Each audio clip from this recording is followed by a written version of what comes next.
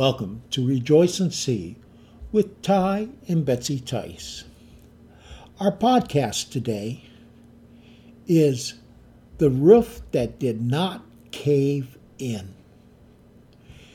If it sounds like we're a little bit off today, we're a little bit stuffy-wuffy, the both of us, but we're just going to do our best because we want to bless you and bless the Lord in what we're doing. We're going to start off with reading from Acts 5, 1 through 11. But a certain man named Ananias, with Sapphira, his wife, sold a possession, and he kept back part of the proceeds. His wife also, being aware of it, and brought a certain part and laid it at the apostles' feet. But Peter said, Ananias, why has Satan filled your heart to lie to the Holy Spirit and keep back a part of the price of the land for yourself? While it remained, was it not your own? And after it was sold, was it not in your own control? Why have you conceived this thing in your heart?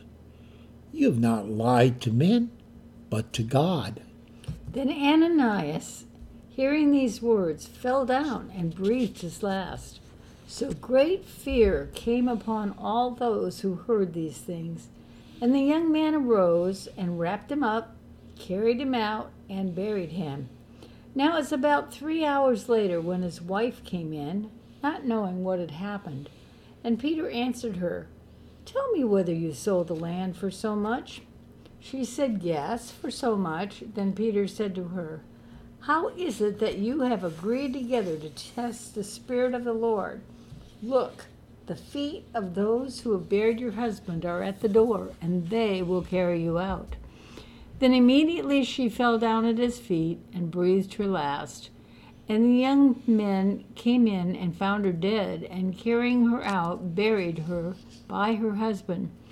So great fear came upon all the church and upon all who heard these things.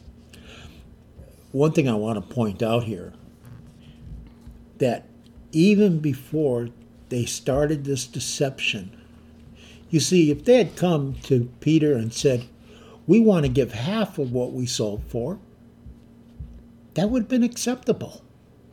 But they wanted a pretense that they were given their all, even though they had not. Today's Bible relates to the famous story of Ananias and Sapphira. They were attempting to lie to the Holy Ghost in Peter, more importantly, the Holy Ghost.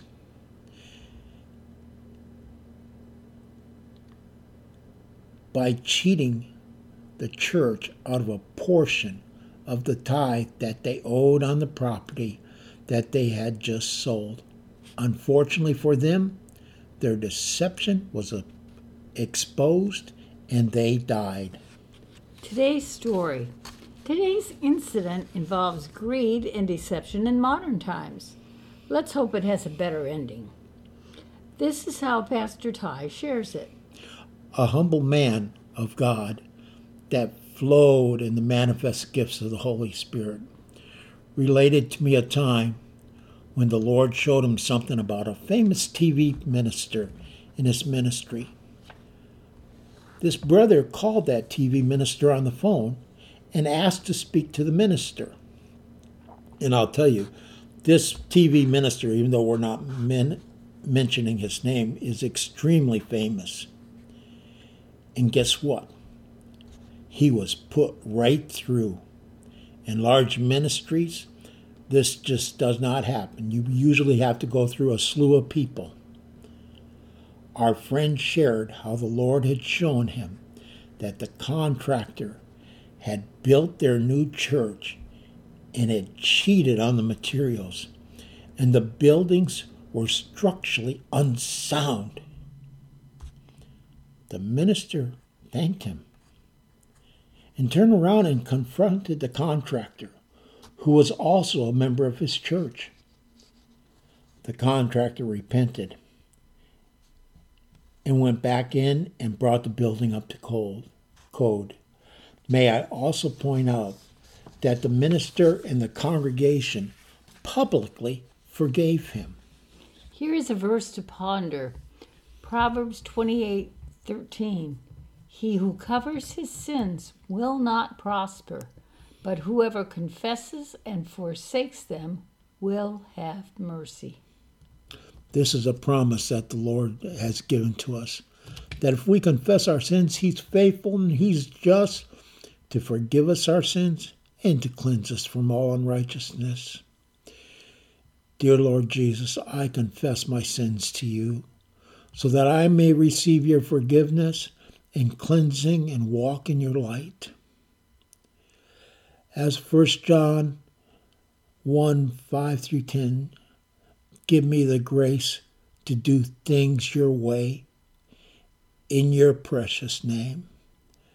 This is the message which we have heard from him and declare to you, that God is light, and in him is no darkness at all. And if we say we have fellowship with him and walk in darkness, we lie and do not practice the truth. But if we walk in the light as he is in the light, we have fellowship one with another, and the blood of Jesus Christ, his Son, cleanses us from all sins. If we say we have no sin, we deceive ourselves, and the truth is not in us. If we confess our sins, he's so faithful and just to forgive us our sins and to cleanse us from all unrighteousness. If we say we have not sinned, we make him a liar, and his word is not in us.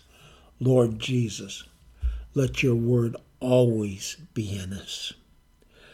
Let us say those things which are true and never say those things that are in deception. And we will walk with you every day of our life.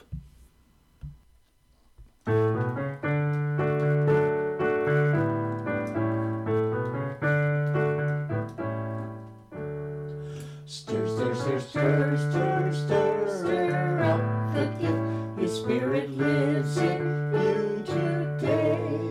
He'll give you power, love, and a sound mind, and he will chase your fear away.